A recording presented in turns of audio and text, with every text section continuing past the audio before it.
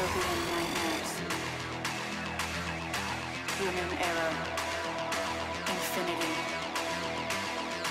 On a distant planet. Our galaxy. Android. Hello, everyone. Welcome to Podcast Land. This is Chuck from Black and White Reviews. I'm Lee. I'm Will. That's like if an AI took a script from Exactly. all of our podcasts and just kind of put it together. Like, huh? Wait a minute. Sure. Oh, that was great. Thank you. What are we doing today, Lee? No, I'm just kidding. Yeah, you tell me. Aren't you leading today? No. Today, as we have been, filling in just some random fillers here as we're waiting for the next set of TV shows to come out. We have been just doing, off the cuff things, talking about what we like, what we don't like. Today, we're going to kind of go into, everything directors for a film. Directors we like, directors we don't like, what we like about them, and, kind of go from there. I really want to start off with Will's favorite director, Michael Bay. Yeah, sure. I And, was just about to say, let's start with directors that we don't like, and we could talk about Michael Bay for a couple of minutes. And I was going to let you start with that, because I'm sorry, I enjoy quite a few of his movies. So in case we're on opposite sides of the Michael Bay. Yeah, so spectrum. nobody knows because the review hasn't been released yet. But recently we recorded a review of a movie called The Island. Michael Bay. What can be said about Michael Bay that hasn't already been said 1,000 times? Boom. Okay. Kaboom. Kaboom. Exactly. Kaboom. Big booms in the background. Big booms. Bada boom. Big Big bada bada booms. Bada boom. Oh my God. So here's the thing. And I recognized this when we were talking about The Island. The Island is a good movie. The Island has a very solid premise. I just do not think that Michael Bay can handle something like that, something as nuanced as clones. That it's a very delicate subject that I think would have been better handled with somebody like a David Fincher, or even a Christopher Nolan would have been able to do a much better job with that subject. Not Michael Bay. Because Michael Bay turned it into shoot 'em up, bang bang, action. His weird, bluish yellow tint that he has to put all over everything, like every frame, every shot. It's so weird. He has really weird styles when he does angles. It doesn't work. For sure, I'm all set. The horrid Transformer movies that he's been doing. Like, he has one or two good films that I actually like. I like the first Bad Boys movie, but that was 1995. Mm-hmm. I can't think of anything else of that caliber that he's ever put out since 13 then. hours. I haven't seen it yet. You should tell me about that. To go watch 13 hours. I haven't watched it yet. You have to watch Pain and Gain, too. No, I don't. Yes, you do. No, I do not. It is fantastic. It is so fantastic. I mean, you got, let me see here. Mark Wahlberg. Yep. Dwayne Johnson. Yep. No, thank you. And Anthony Mackie. You got the Falcon. Come on. Like, these guys. Okay, there is a scene in this movie where they are outside an apartment building complex and they're barbecuing, and Dwayne Johnson is flipping human hands on this barbecue. It's the most ridiculous movie ever, but it's fantastic. It is fantastic. That sounds stupid. I don't know. He rubs me Michael Bay just rubs me the wrong way. I'm not a fan. Who would you say is your favorite director? Or would it be Fincher? No. It would either be Tarantino or Kubrick. That's a difficult one for me. It would either be Tarantino or Kubrick. I don't know. Because both of their I don't have a favorite. Both of their filmographies I adore. I don't think either one of them ever put out a bad film. Nope. I really can't think of a bad movie that either one of those men released. They were both incredibly innovative, and if you look at almost any like serious filmmaker that's come out since the two of them, they both kind of started their own genre. Like there's a whole litany of movies out there that are based upon like the Tarantino style, where it's either a story that's told out of sequence, or the dialogue is so ridiculously over the top to the point where it's almost unbelievable. In the case of a Kubrick, I could point to somebody like a Paul Thomas Anderson and say that every shot that Paul Thomas Anderson puts in one of his films means something. You just have to, be patient enough to find out what it actually is. Whereas, that's a direct derivative of what Kubrick was doing, because he was actually a photographer before he became a filmmaker. So you enjoy a lot of the older films then, huh? Yes. Older directors, when they actually put thought into what they were doing and not just like, they weren't using CG for everything. They were trying to actually utilize the skill of the camera to make the movie tell a story. Do either one of you remember a couple of years ago? Out the story. I was going to ask just one question. Do either one of you remember a couple of years ago when Scorsese was bombasted with just a whole bunch of ill will from people when he said that the MCU don't put out movies? Do either one of you remember that? Where he in so many words he said that those are not movies. I tend to agree with him. It's more CGI than film. It's more computer animated. It's more special effect than film. It's more spectacle than it is story. Right. Yeah. Yes. Well, it is now. In the beginning, when the MCU came out, it wasn't. Are you serious? Iron Man was mostly CG. Yes. I think that's what he was. All of him. I think that's what Scorsese was trying to say. Like Iron Man, Captain America. Let's just take those. They're not. Oh yeah, you're right. The Incredible Hulk. There was no CG in that. There you go. Like they're not a movie in the traditional sense. No, they're not. I think that's what he was trying to say. Yeah, I think that's what he was trying to say, and I tend to agree with that. I would not put. Okay. So the three of us, tried a couple of times to talk about like trying to put like a rating on movies or somewhat of a rating scale that we give, to films, and I was the first one that said, yeah, that might not be the best idea because of that reason. How would you rate an MCU film against, let's just say, I don't know. I'm drawing blanks here. What are we doing? A regular film. Okay, so this weekend, Chuck is going to be doing Catch Me If You Can.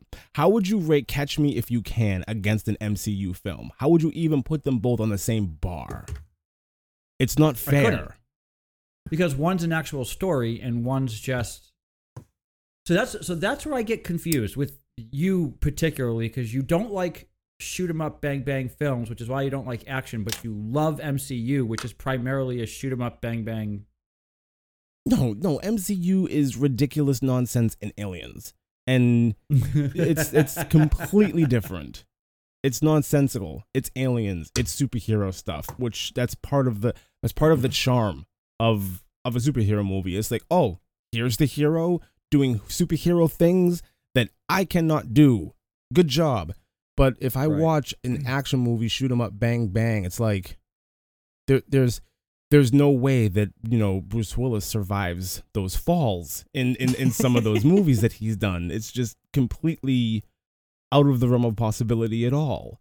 And it kind of sucks you out of it. Like we're watching a real movie with real people, and they're on set and they're using film and the cameras and everything. They're using little to no special effects at all, but just the feats that a lot of those actors and actresses do in films like that is completely impossible. Yes, somebody is firing at you with a machine gun and you're in a narrow hall and for some reason you are not hit by one bullet. This is unbelievable. This is not realistic at all. And that kind of thing sucks me out of a lot of action movies. But that's been happening to Bruce Willis since like 1982. I understand that. Every movie he plays in, he gets, at least 3 or 4 automatic weapons, peppering bullets his direction, and he doesn't Not get true. hit. Not true. Not true. Not true. Not true. No. Sixth Sense, Death Becomes Her. Multiple movies where he was not actually an action star. I get that, but I'm saying is he's been doing this since the early 80s. Well, I think the greatest thing about, I know we're talking directors here, but the coolest thing about Bruce Willis, just himself, is he did not start off as an action star. He was the most unlikely action star when they brought him into Die Hard. The guy was from, what was that show, Moonlighting? Yeah. That he was in? And it was like a rom-com, right? Sitcom or something? Or whatever it was. I never watched it, but it was like he came from like this goofy, like romance comedy type background. And they're like, let's put him in an action film. And they did, and he blew up. It's insane that he just became known as somebody who would be in, say, The Expendables. Everything around him except for Bruce Willis blew up. Right. Yeah. I still don't understand why he gave away that he had a machine gun. Like, he had the element of surprise, and he's just like, nah. He basically Luke Skywalkered that thing right over the cliff. I want to know how he does the entire movie in bare feet, but hey, that's just... Oh, actually, if you watch closely, he's wearing coverings that look like feet over his feet for many of the scenes. That's because I get that, but I'm just saying for the character. For the character, barefooted. he is barefoot. Yeah. Uh-huh. This works. He's manfoot. This is completely fine.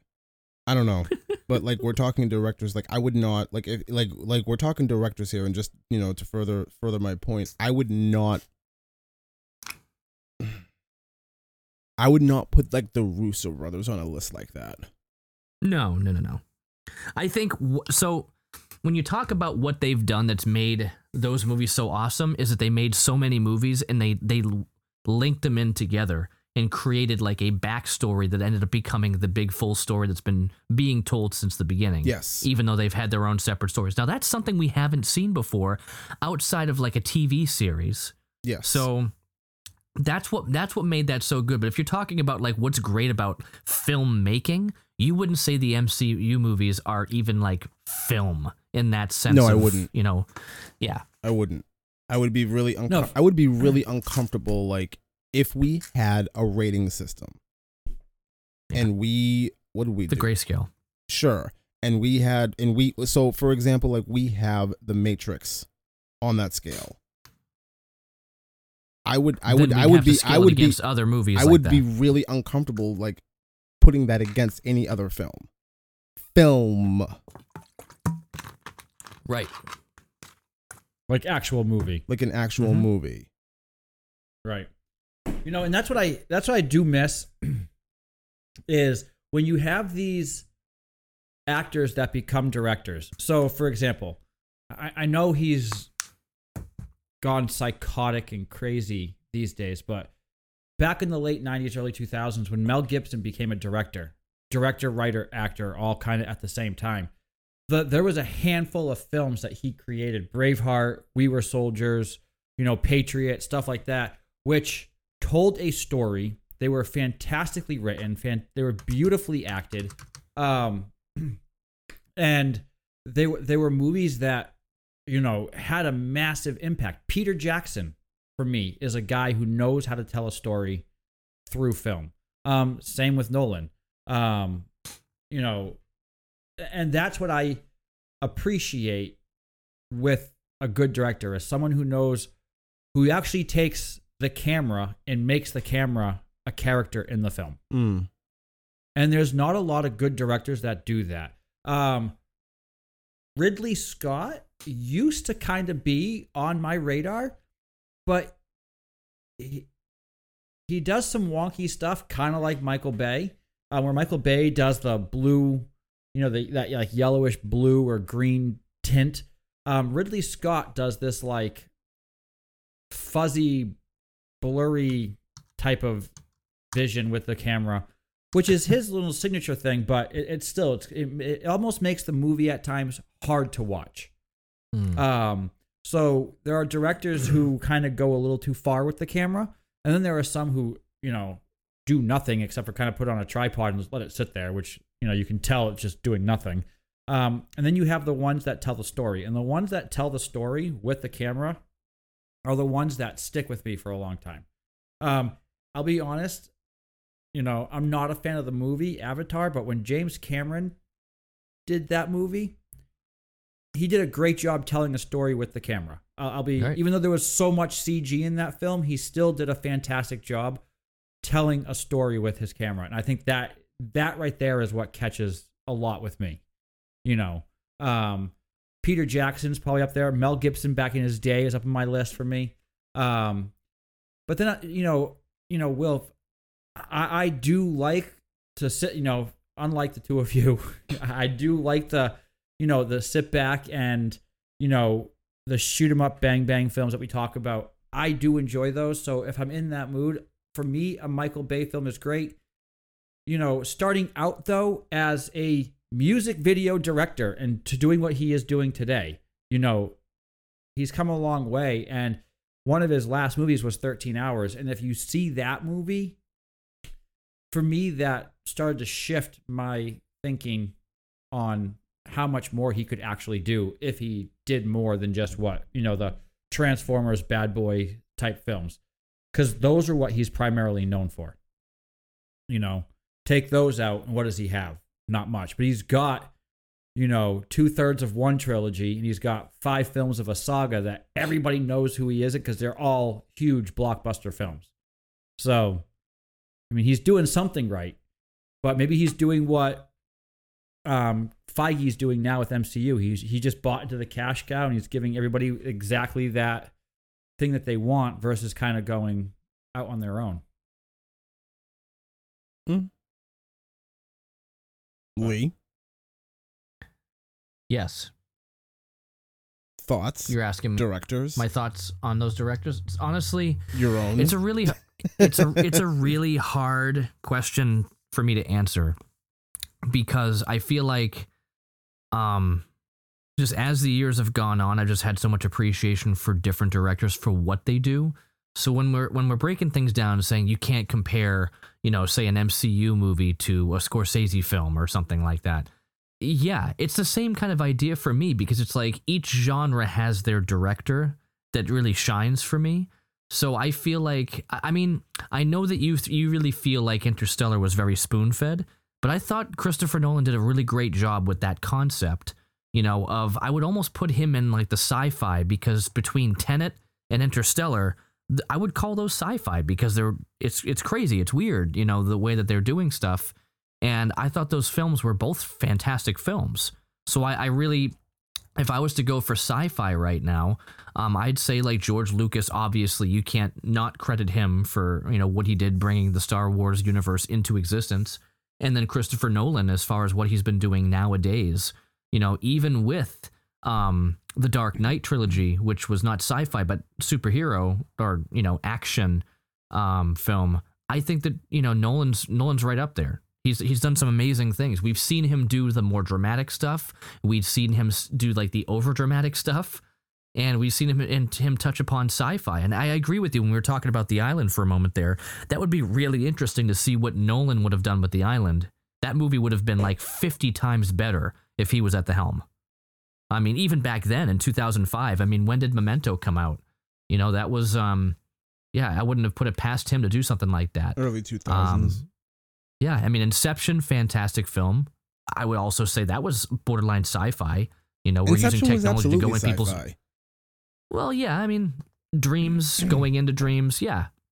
So it's like, I would say that he's up there as my favorite for today's current sci-fi.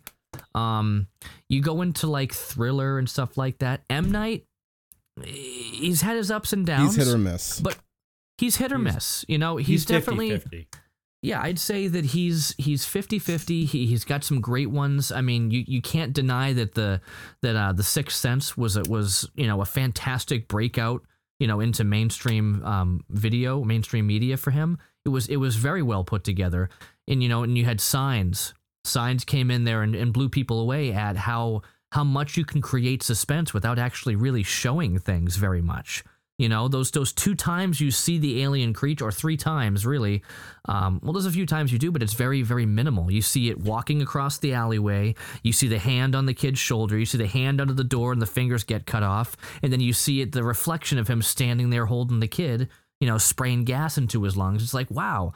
Like, those are the only times you see it, but the whole movie is based on suspense, and it's like, that's really well put together. M. Night Shyamalan is so weird to me because he's indie at heart, and you can tell that he's indie at heart. Absolutely. But he's making these movies for like mainstream consumption, and it just blows my mind that it actually works, or at least it used to. Like Sixth Sense, Signs, and what was the Unbreakable? Like those 3 movies, in my opinion, had no business getting mainstream releases. Those are 3 like indie films. Like the concepts and within just the way that they're shot and everything is like these are indie movies through and through. Like he's an indie director. I cannot with believe a mainstream that that he was given mainstream budget for those 3 films. Especially, what was the first one? What was the first big one here? Was it Sixth Sense or was it Unbreakable? I'm pretty sure it was Sixth Sense. It was Sixth Sense? Yeah, Unbreakable was like 2001 or something. That's amazing. 2000. That's amazing. 2000. It's that blows my mind. I mean, good for him for actually convincing somebody in Hollywood to like fund his film and like throw it out there like that, because that movie should have been like at the Cannes Film Festival, like for 2 or 3 runs through, and then a whole bunch of people outside of like the niche audience would have forgot about it. Like, it's crazy to me. Right, and here's what happened too: is in '99 he did The Sixth Sense. In 2000 he did Unbreakable, and then in 2002 he did Signs. There was 2 movies that no one heard about until before Sixth Sense. And those 3 movies were fantastic. But then The Village came out, and it was like, huh? The Village wasn't bad. The Village was awful. It wasn't Lady in the Water. Lady in the Water came out, and it got worse. And then The Happening happened, and you're like, took a nosedive. Wow. Like his and he did career Last Airbender. He did After Earth. That was with Will Smith, wasn't it? And his son. I didn't realize he did that. Yeah. Huh. Wow, that's off my radar. I remember watching that movie and what is happening? Yeah, what is that's happening? Interesting. But those 3 movies are what really put him on the map. And then he kind of he did After Earth. Then he did The Visit, which we've talked about. Then he did Split, which when he did Split, I was like, okay, he's coming back. He's coming back. Yeah. I haven't seen Glass yet, and then there's you still haven't seen Glass. No. Why didn't we watch Glass a few nights ago? I don't know. But then there's other stuff that, it's like, what's he really, what's he really doing? And it's like, out of the what? So you named that he has, he's got 4 good ones. I would say he has more than 4 good ones. I mean, you named 9 movies, and the 3 in the middle are his duds. The 3 in the 3 or 4 movies that you named, they're in the middle. So The Village, Lady in the Water, and The Happening. The Happening. The Last Airbender. Yes. Yeah. After Earth. That's 5. That's 5. Okay. Out of 9. Okay. So okay, fine. The Visit is like a 50-50. Either you love it, but that's all of his films, though. Either you love them or you hate them. I haven't met somebody who's like, about M. Night Shyamalan. They're either like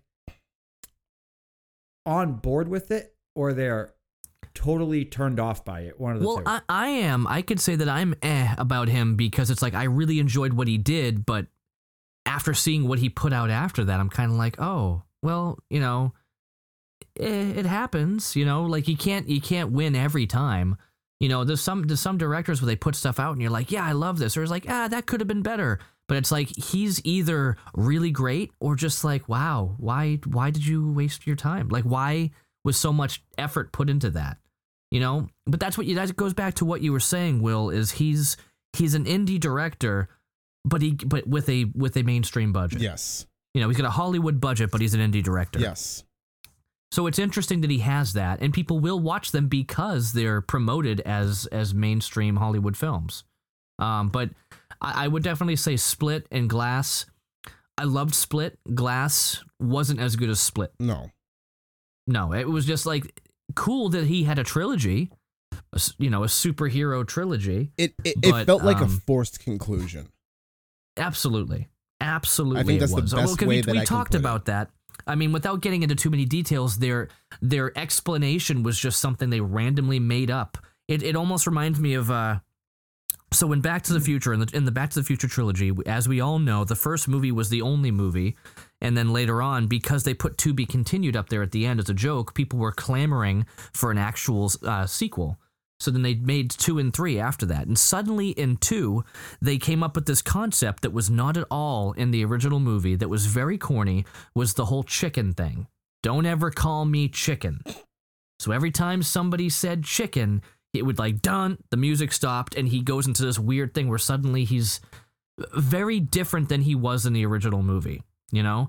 So they made this up to make the story have a moral. You know, the whole trilogy had a moral, which is all based around he had to learn how to let go and, you know, let somebody else deal with it and not feel like ashamed for being called chicken. And that's why he never got into the accident with the Rolls Royce and all that stuff. And in the end, everything turned out better. Like, they made this up because that's what they did. And Glass, that is the only movie that they made up this random thing that never existed in the first movie or in the second movie. And suddenly it was here, and like, yeah, here's what's going on in the background. I'm like, you gave us no little breadcrumb trail to get to that before. You just made it up here just to give us a conclusion and make us like, oh, what's the twist? The twist is it's a trilogy. Ha ha. Oh, okay. I think the problem with something like that is not only is it a forced conclusion to whatever he was trying to do with that, it also, so this is, maybe it's just me in the way that I see films, but there's 2 ways to me to tell a story when it comes to movies. There is, you're watching everything from the main perspective of the main character, or the camera is kind of the all-seeing eye and you're looking in at a situation. Right. Unbreakable was from the perspective of Bruce Willis. Right. Split was from the perspective of whatever McAvoy was trying to do.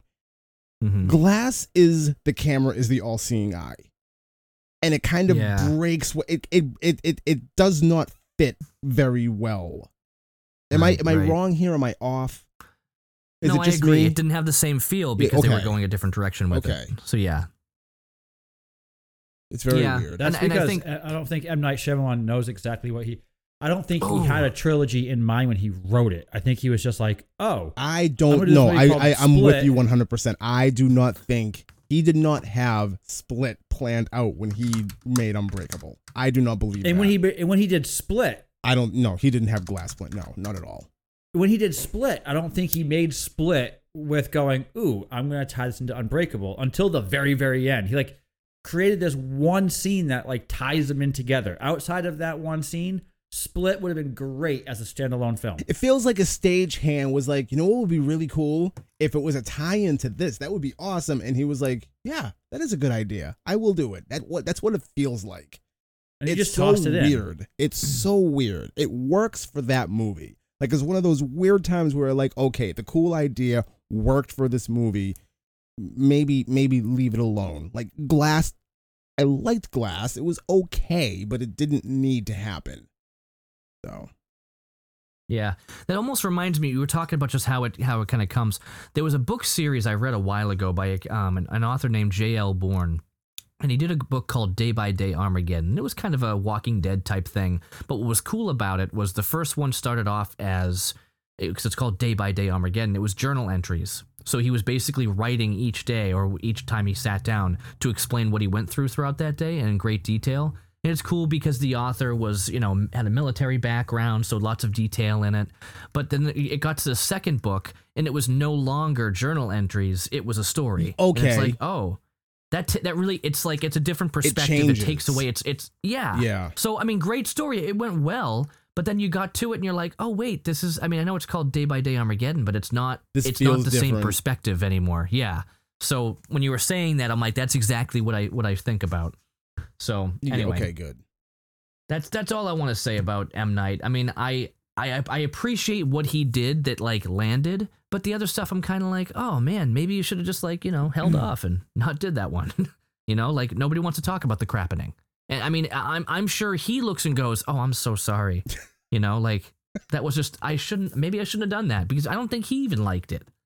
How could anybody like that movie? I don't understand. Anyway, maybe I'm gonna have to rewatch it just because. The Happening? Yeah, because I don't Why would you remember do that to anything- yourself? I don't remember anything coming out of it. It felt like such a dead movie where it's like, oh yeah, it was the trees. It was the trees. So Hey, man. what? Hey, man. I think the trees are killing Hey, us. man. Hey, The trees, man. hey, look. All I remember from that, all you need to remember from that movie is that somebody becomes paralyzed and they are killed via lawnmower. Yeah, That's I remember that's that. it. That's all you. Yeah. He just lays down in front of a lays down in front of a lawnmower. He's just lawnmower. like, Just "Run me lays over." down in front of a lawnmower. Well, I just saw something that's kind of annoying. Did you know that Steven Spielberg has nothing to do with Indiana Jones 5? What? Yeah. That's kind of annoying. I mean, that's troublesome. Like, What did he just like throw his hands up in the air and say, "I'm all set"? oh, I don't know. Well, it's That's Indiana just- Jones 5. What would you do? I'm all set. I'm all set. Yeah. He's like half there with Indiana but Jones Harrison 4. Ford's like, okay, let's go. Like, I don't understand. I don't get it. That doesn't make any sense. I mean, so yeah, Spielberg's kind of he's taking a back seat at this point. Well, like, he's he's like just gotta 480 years old. He's been doing film Steven for... Spielberg, 480. When 480 old. years old, look as good you will not. But That's 900 anyway, years old. I don't care. I'm quoting you now at this point. So, all right, but well, that brings me over to Spielberg. I'm not the biggest. I mean, I'm just kind of Spielberg touching fan. upon them. I know you're not the biggest Spielberg fan, but the thing is, he has put out some fantastic films that, I mean, just the top 4 that are right on IMDb. Schindler's List, you can't deny that was a great film. No. E.T., fantastic film for what it was. Meh. For what it was, Meh. fantastic film. The Indiana Jones films. Meh. He hates you know- Indiana Jones film. I know, but as we know what they are, but Saving Private Ryan. Sorry, I still can't say that one right. Tons of movies that he's been involved in, and they've been fantastic. And as much as you might think it's Hook. dumb, Hook. Oh, geez, Hook. Yeah. Jurassic Park. I mean, he was Jaws. And we're just talking directing. I mean, everything else that he's been involved with as far as producing, he's produced a ton. I mean, he's worked hand in hand with George Lucas, who, again, here we go, George Lucas. I mean, he's really mostly known for outside of, Raiders of the Lost Ark and all that stuff. In Star Wars, there's American Graffiti, THX 1138, which pretty much like started everything. Without THX 1138, we wouldn't have had everything else that came from that. It sparked everything. And, Ready Player One. Ready Player One. I hate that Was movie. Exactly. fantastic. What? I hate Ready Player One. Munich. Ready Play. Catch Me If You Can. Okay. I'm not Yeah. saying that he hasn't done good movies. But that's the thing. Okay. It's like So if Steven you feel Spielberg is the Minority Report. poster child for a Hollywood success. Minority That's what he is. He's what? What did you say? Listen. Steven Spielberg is the poster child for Hollywood success. I'm not. Like, when I'm you not think disagreeing of- with this. I agree with And I that. think that's what it comes down to. Steven Spielberg is just like he's known as the director. He has been known as the director. And that's just kind of how it is. It's like if you say, oh, you're like the next Spielberg, it's like, okay, you play it safe, you make a good movie that tells a good story, and that's that. But You that's know? the thing, though, is he does play it safe, but he still tells a good story, still Absolutely. directs it well, still makes it look good. He doesn't, cheap out on certain areas. He Right. still makes a good story. It's the Right. ones who will overdo it in one area and then completely drop the ball in another area, and you're like, well, okay, great. So if you Right. didn't focus so much on this and you added it to, so one of my guilty pleasures that you guys can't stand now is Equilibrium. If they didn't take the whole budget and put it just on Fake Sean fire. Bean and Christian Bale, they could have made the special effects a little bit better. They could have made. Oh Oh man. but when you put all your budget towards one thing and not the whole story, not the whole movie, that's where you start losing out. I think So, I think I I mean- think that's my problem with mainstream Hollywood in general is there isn't anybody that comes along that's a filmmaker that will take a whole lot of chances. And Right. Spielberg, like you said, he's the poster child for success. That's because he's the poster child for just following the blueprint. Absolutely. And I'd say right along, like right behind him, like right on his heels, would be Robert Zemeckis. I love the Back to the Future movies just because the concept is really cool, but and what it did at the time, it was a huge hit. But you've got like Who Framed Roger Rabbit, What Lies Beneath, that was an interesting Okay, one. Who Castaway, Framed Roger Polar Rabbit Express. is awesome. Who Framed Roger Rabbit is a right? fantastic movie. Well, because the way they married, Animation with hand-drawn real life. animation with real life was great. I mean, you had other stuff like Cool World and things like that was just like, no. But that was a fantastic concept. And now they redid that idea with the new Chip and Dale Rescue Rangers. It's basically the same thing now. They mixed everything. It was hand drawn with CGI with real life. So it was Right. It kinda was- it was like 30 years of animation all put into one film. Well, plus they actually had references in that movie to Who Framed Roger Rabbit. So at one point, you've got Sweet Pete, he's like a fat mob boss Peter Pan, who opens up a drawer and inside you see a bottle of dip. I was like, that is awesome. There were so many references in it that were fantastic. I mean, I'd say right now, aside from Space Jam: A New Legacy and Chip and Dale Rescue Rangers, they had the greatest throwbacks to our childhood I think I've ever seen Yeah, but in like a Space kids Jam thing New today. Legacy was still, except for if it wasn't for the throwbacks, that movie would have flopped. Oh, absolutely. But was when they horrible. brought back like the Penguin and Batman and like Oh, yeah. like Harry Potter, everything Warner Brothers, they were like, we're no longer just doing Looney Tunes. Let's just go full on into every IP in Warner Brothers. It was fantastic. So, but I mean, going back to Zemeckis, I mean, he just did the new Pinocchio, which I haven't seen. But I mean, he's done a ton. I mean, Castaway is definitely one of my favorite movies, and Forrest Gump. So two of my favorite movies. I love Castaway because of how simplistic it is. It's one guy by himself, and the only reason why it's not super boring is because he had Wilson. I was gonna say Spalding. Wilson that he gets to talk to the whole time. And it just shows like what happens when you're off on your own. And it's funny because there was a TV show a few years back, actually many years back now, called The Last Man on Earth. Did you guys ever see that? It was on Fox, I think. I saw a couple of episodes. I think I checked It out was- after like the third episode where it's like, oh, look at all these new people. Like, okay, this is no longer interesting. Yeah, it got weird. I think we watched 2 seasons of it, and it was entertaining.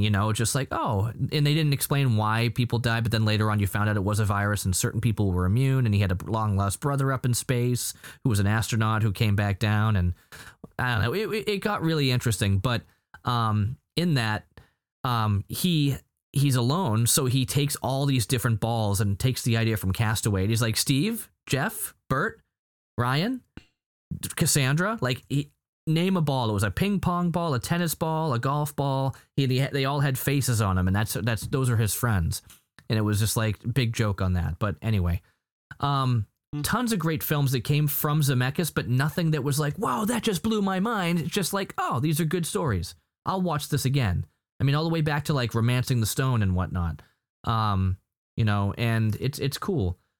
So, aside from all those, I mean, we get into the ones these are my guilty pleasures. If we're talking about directors, my guilty pleasure directors would be Sam Raimi and Wes Craven.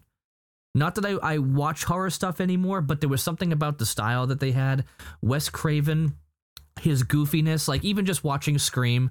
Do you remember that scene in Scream where Fonzie comes out of his office because he's the principal, and he says something, and this guy's like, "What'd you just call me?" And you look up, and it's basically Freddy Krueger as the janitor.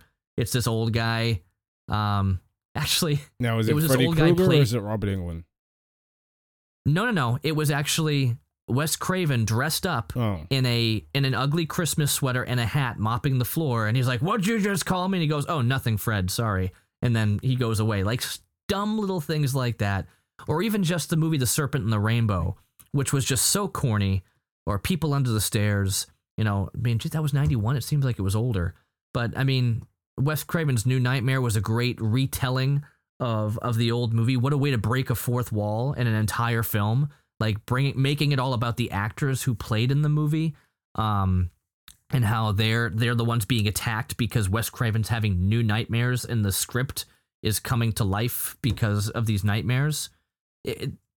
Great concept. I didn't think his stuff was bad, you know. But the thing is, it's horror, so horror could be scary or comedic, and they can make it good because of that.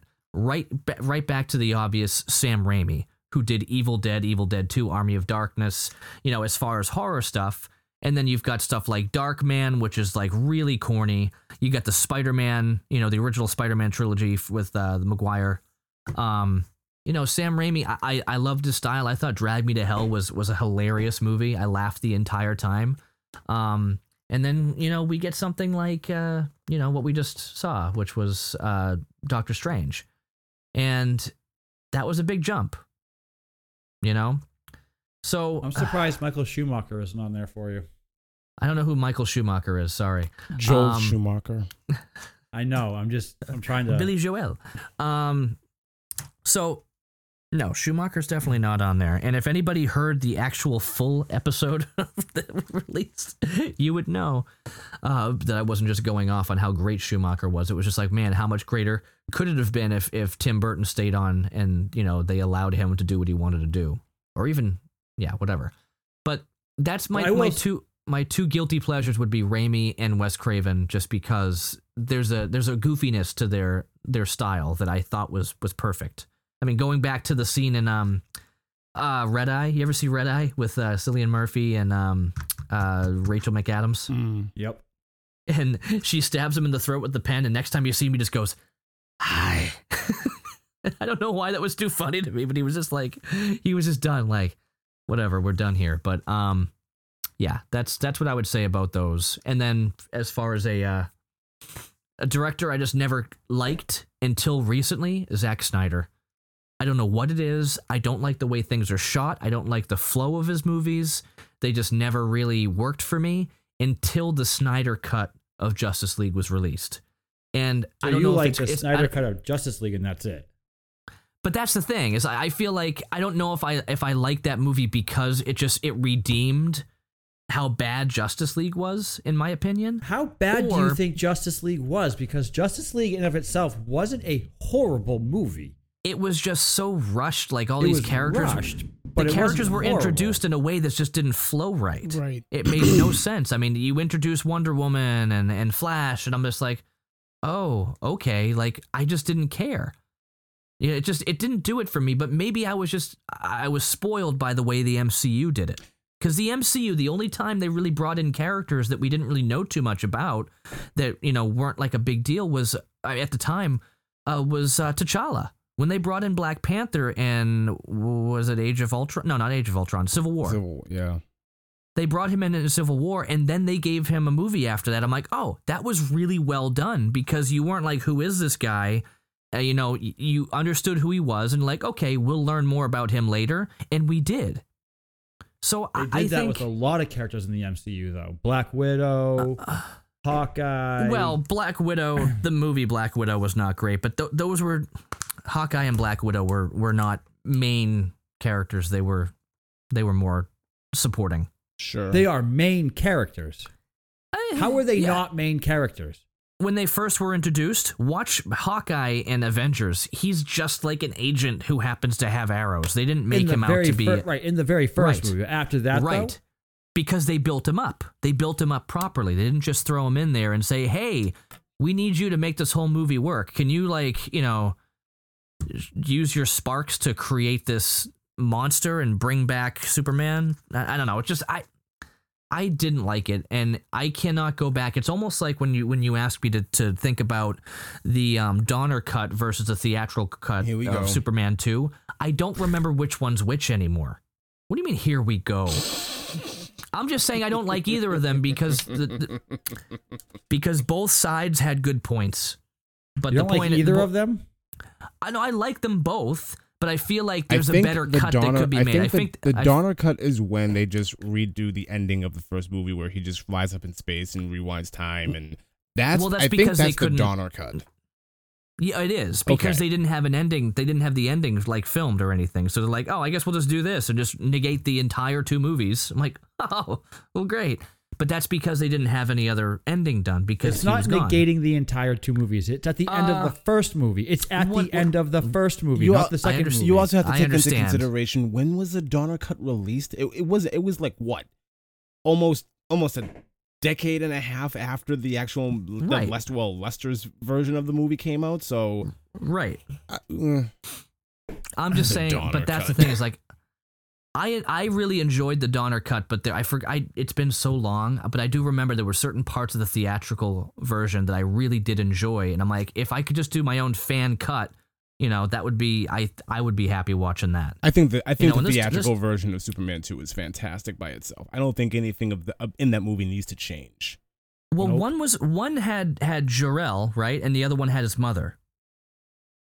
That was like his guide. That was the whole difference Yes. between the two. That was one of the big difference between the two. Yes. Was it was either mom or dad.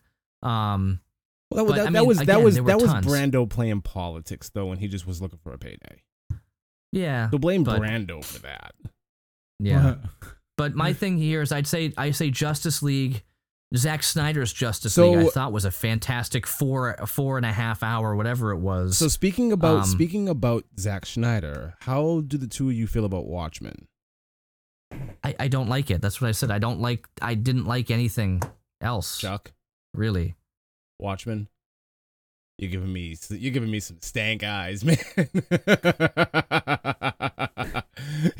you're like really you're giving me the look like I'm really making you talk about that movie. Okay, never mind. So here's the thing. I like Watchmen. I like the premise of the story Watchmen. I thought it was fantastic. What I don't like about Watchmen, and this is what I don't like when it fits for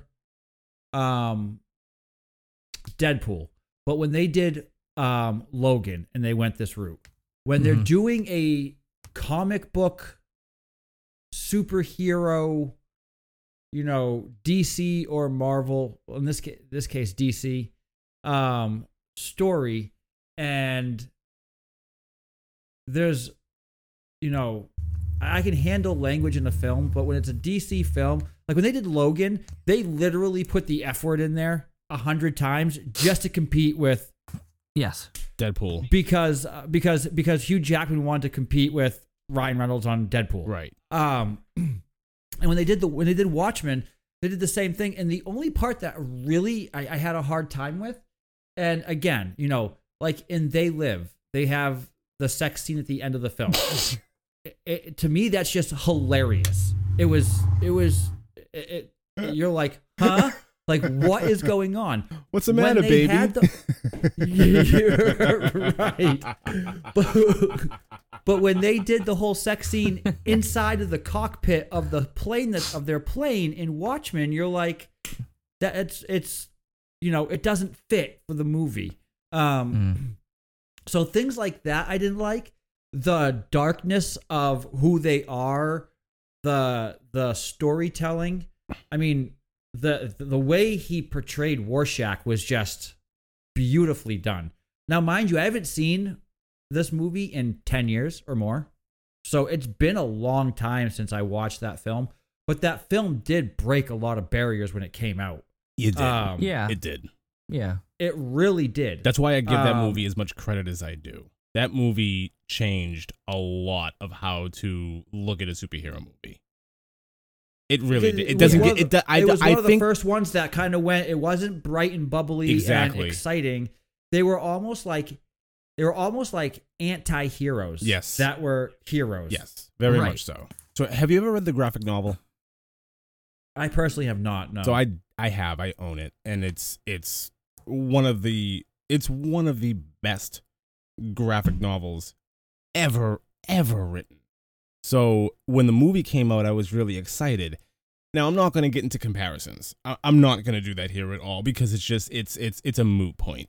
What I will say about the movie is if the movie never happened, dare I say, I don't think you get something like the Dark Knight trilogy.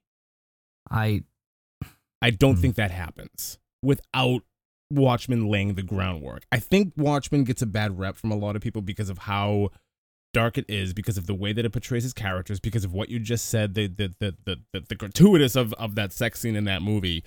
I think it gets a bad rep. I don't think it gets the respect that it deserves. One of the reasons is because there's a lot of people who just get turned off by Snyder films, and that's fine, to each his own.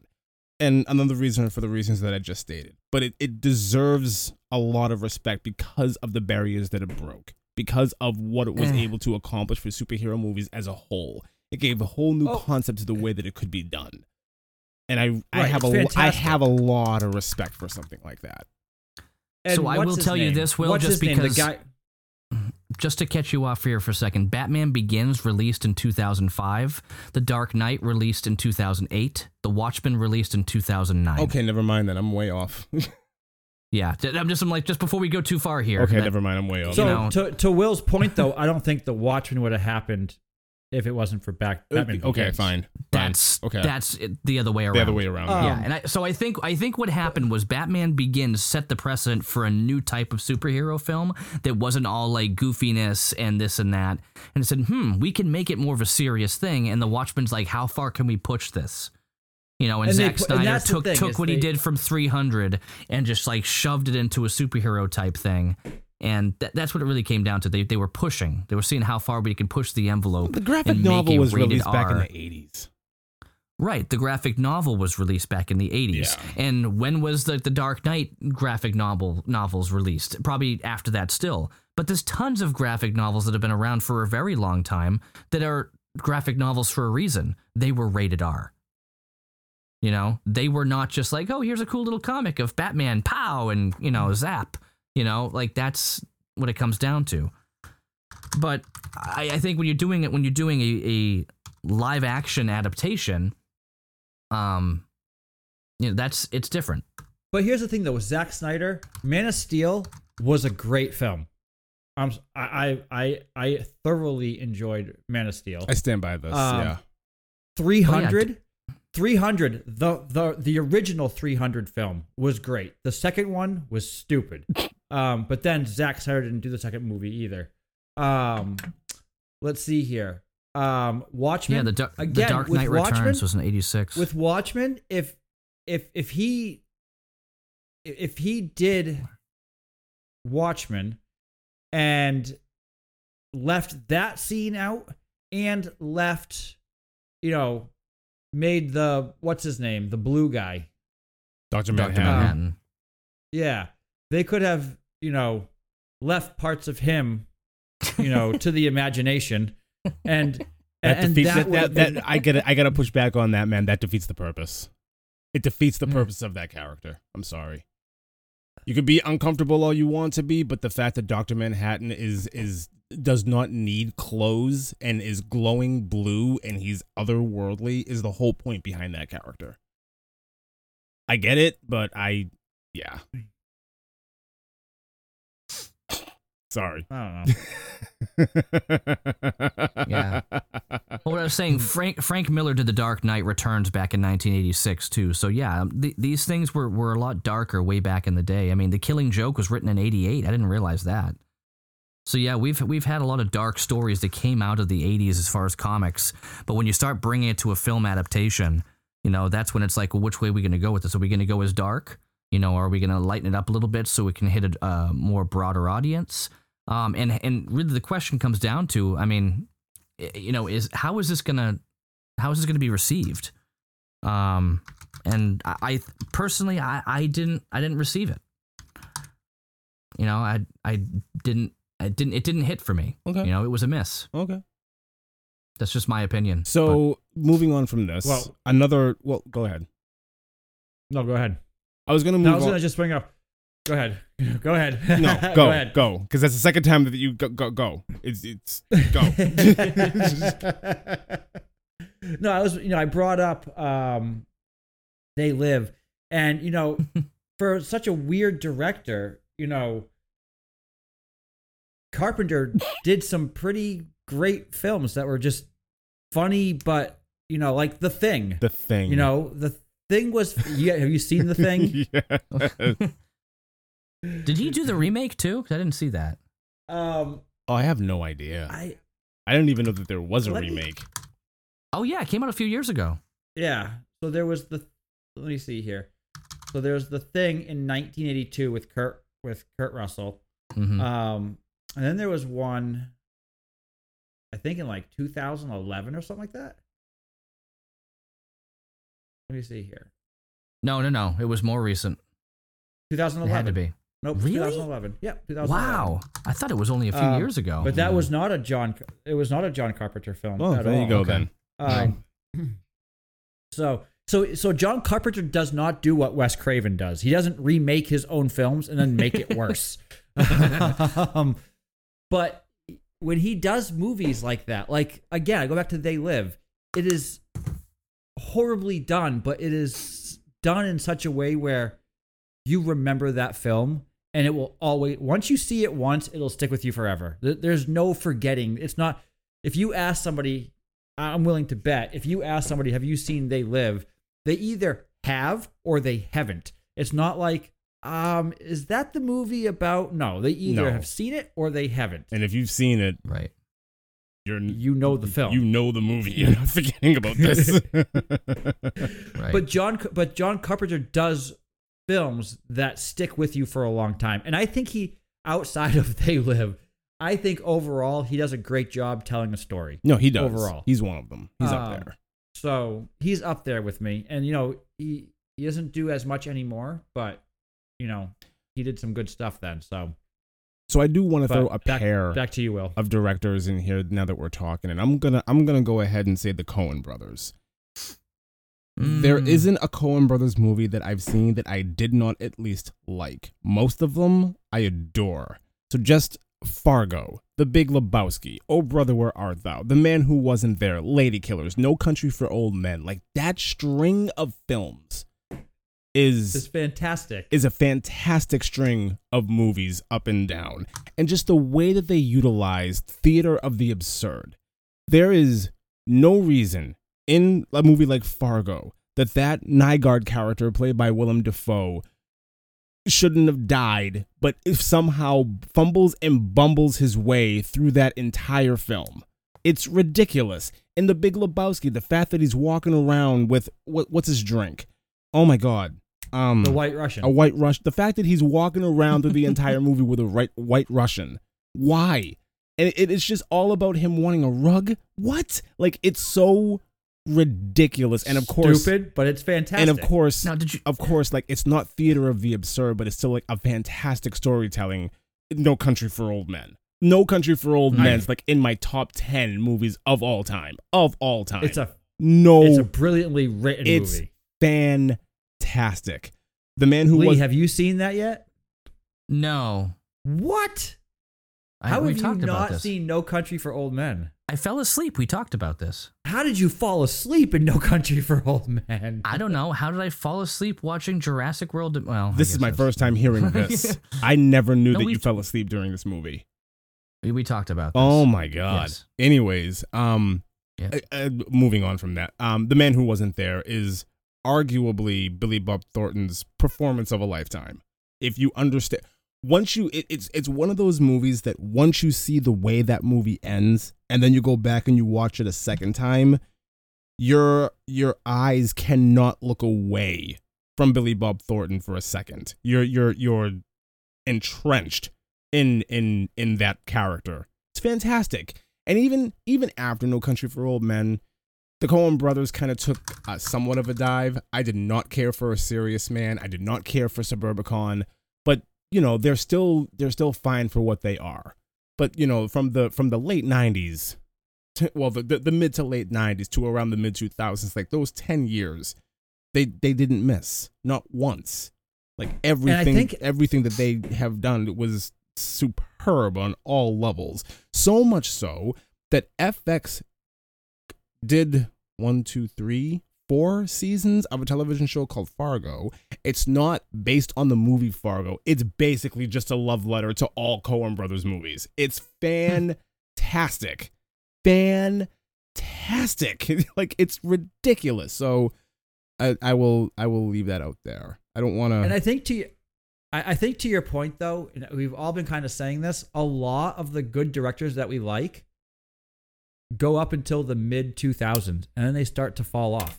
Like, you're not seeing the stuff that we enjoy in a film, the stuff that really tells the story, kind of stopped mid to late 2000s, and then it kind of... Well, what happened in the mid to late 2000s? Graphic, just computer animation took off.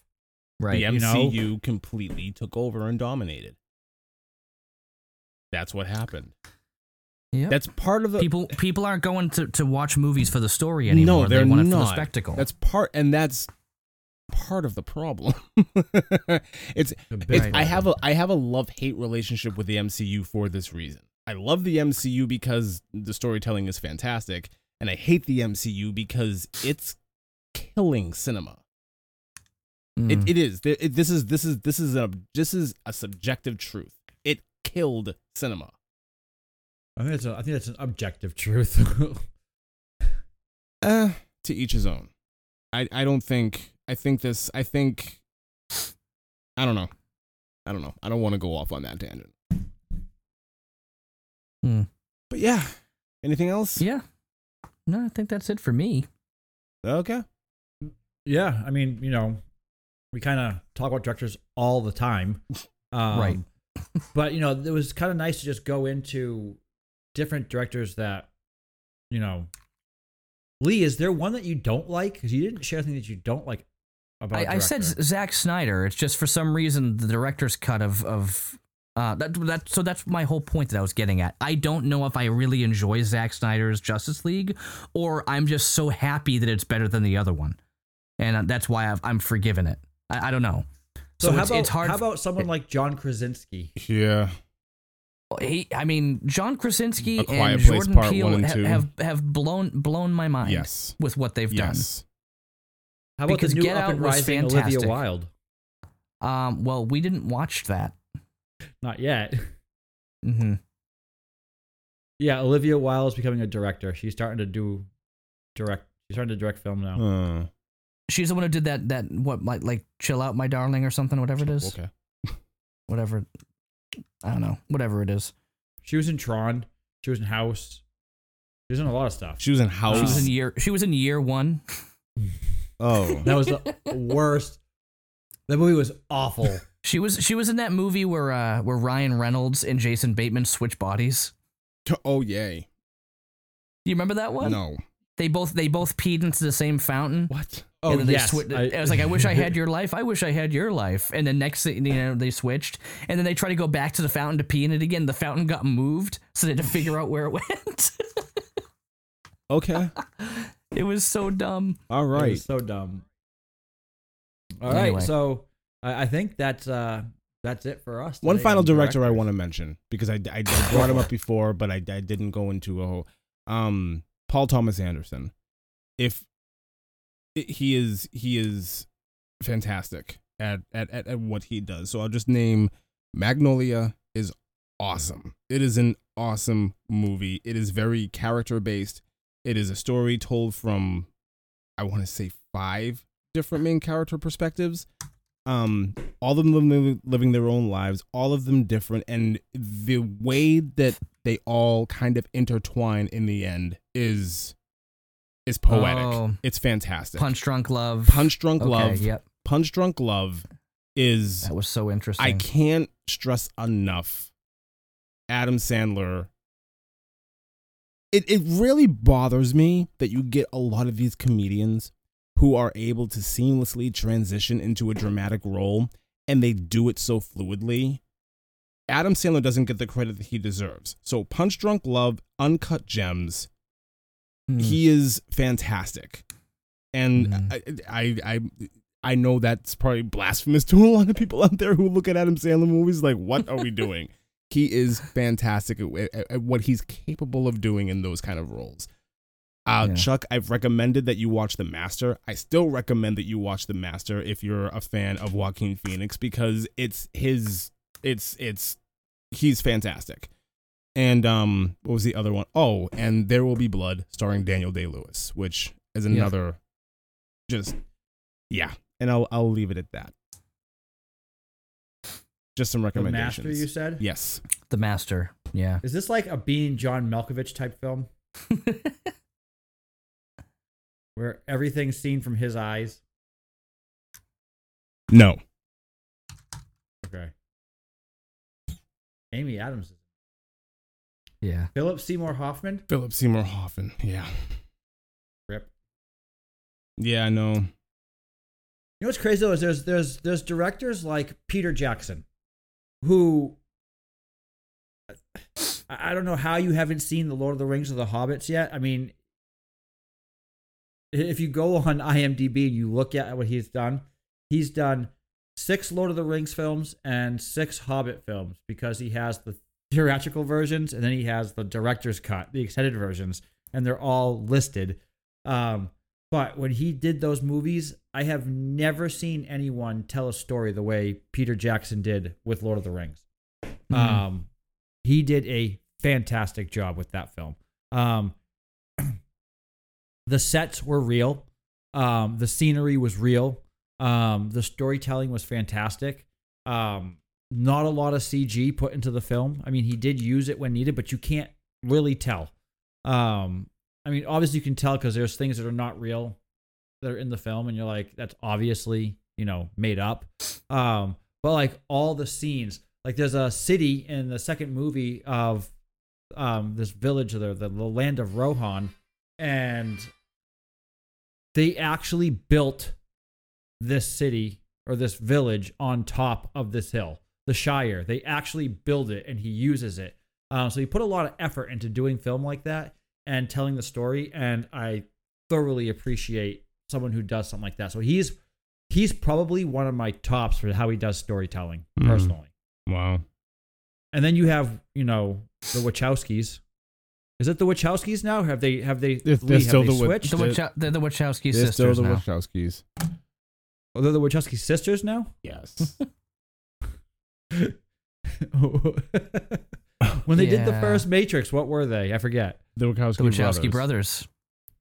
And then the second Matrix? The Wachowski brothers. I think they still, transitioned after the third film. Yeah. I think. I'm not 100% sure on that one. Yeah. They. This is a team effort. transitioned. First we're brothers, now we're sisters. But let me see here. Is there a way? Is there anybody streaming The Master right now? I have no idea. I'll have to look for it. And It's I'll on. watch it. It's on. It's on. We'll take a look. It's on there. Okay. All right. So I'll find it. I'll watch it, and we'll talk about that sometime. All right. So Sounds good. all right, guys. It was a pleasure. So have a great day. Have a good one, everybody. See you later, everybody.